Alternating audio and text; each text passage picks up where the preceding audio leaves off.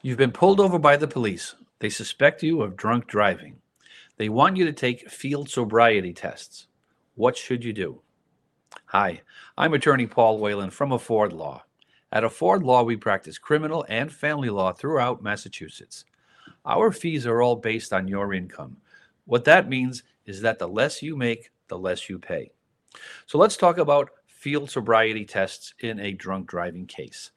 So you get pulled over. The officer wants to make a determination whether or not they believe that you are operating under the influence of alcohol. One of the main things they're going to want you to do is take field sobriety tests. So there are a number of field sobriety tests that they can give you, but there are three tests in particular. They're called the battery of field sobriety tests, or the standardized field sobriety tests.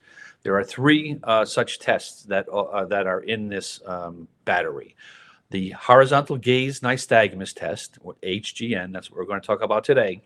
There's the 9-step walk and turn, which we spoke about a couple days ago, and there's the one leg raise. So these field sobriety tests are all physical coordination tests as well as divided attention tests.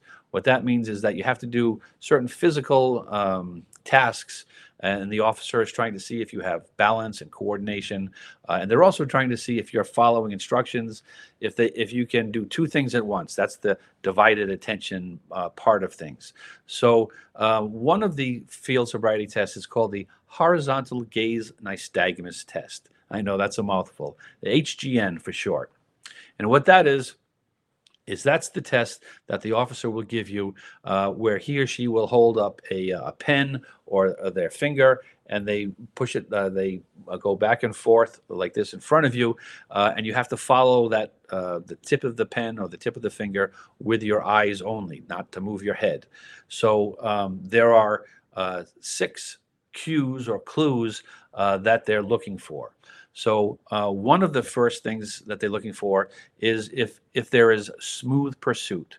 So what nystagmus is, that's the horizontal gaze nystagmus. What nystagmus is an involuntary, basically a jerking of the eyeball as it goes from side to side.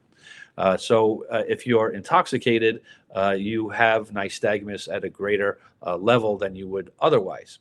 So what they're doing by going back and forth is they're trying to see if you're able to follow their pen back and forth smoothly, or does your eyeball sort of jerk as it goes. So that's the first thing that they're looking for, is there smooth pursuit. Number 2 is there nystagmus prior to a 45-degree angle?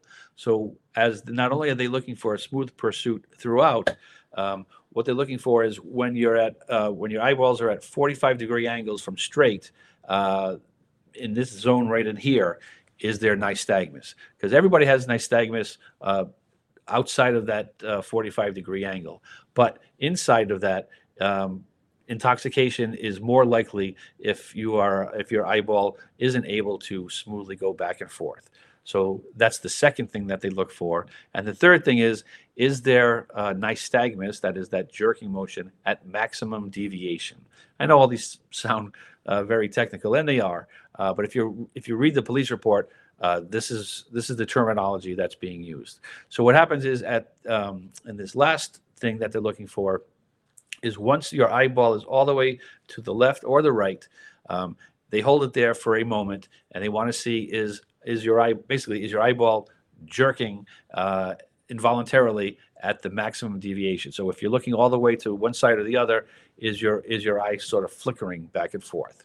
So those are the three things they're looking for. As I said, there are 6 cues or clues because you have obviously you have 2 eyes, so there are three clues that they're looking for times the 2 eyes. So there are 6 possible cues from this test. Besides the test itself, they are also looking to see many things. Are you able to maintain your balance? Are you able to follow directions?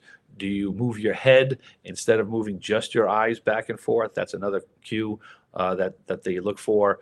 If you start the test too soon, there's a whole bunch of other things that they're looking for. But those 6 clues are the main things that they're looking for. Now, having said all that, when the test, there are studies that will show that the horizontal gaze nystagmus test, if administered properly, it gives a 77% accurate indication whether or not you're intoxicated. So that's the best test that they have.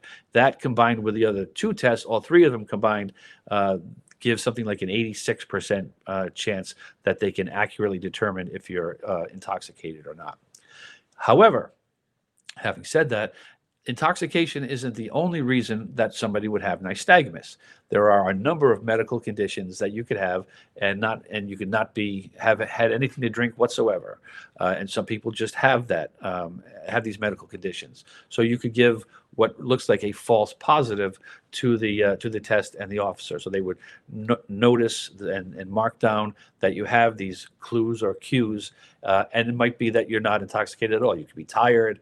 You could have certain eye diseases or conditions and so forth.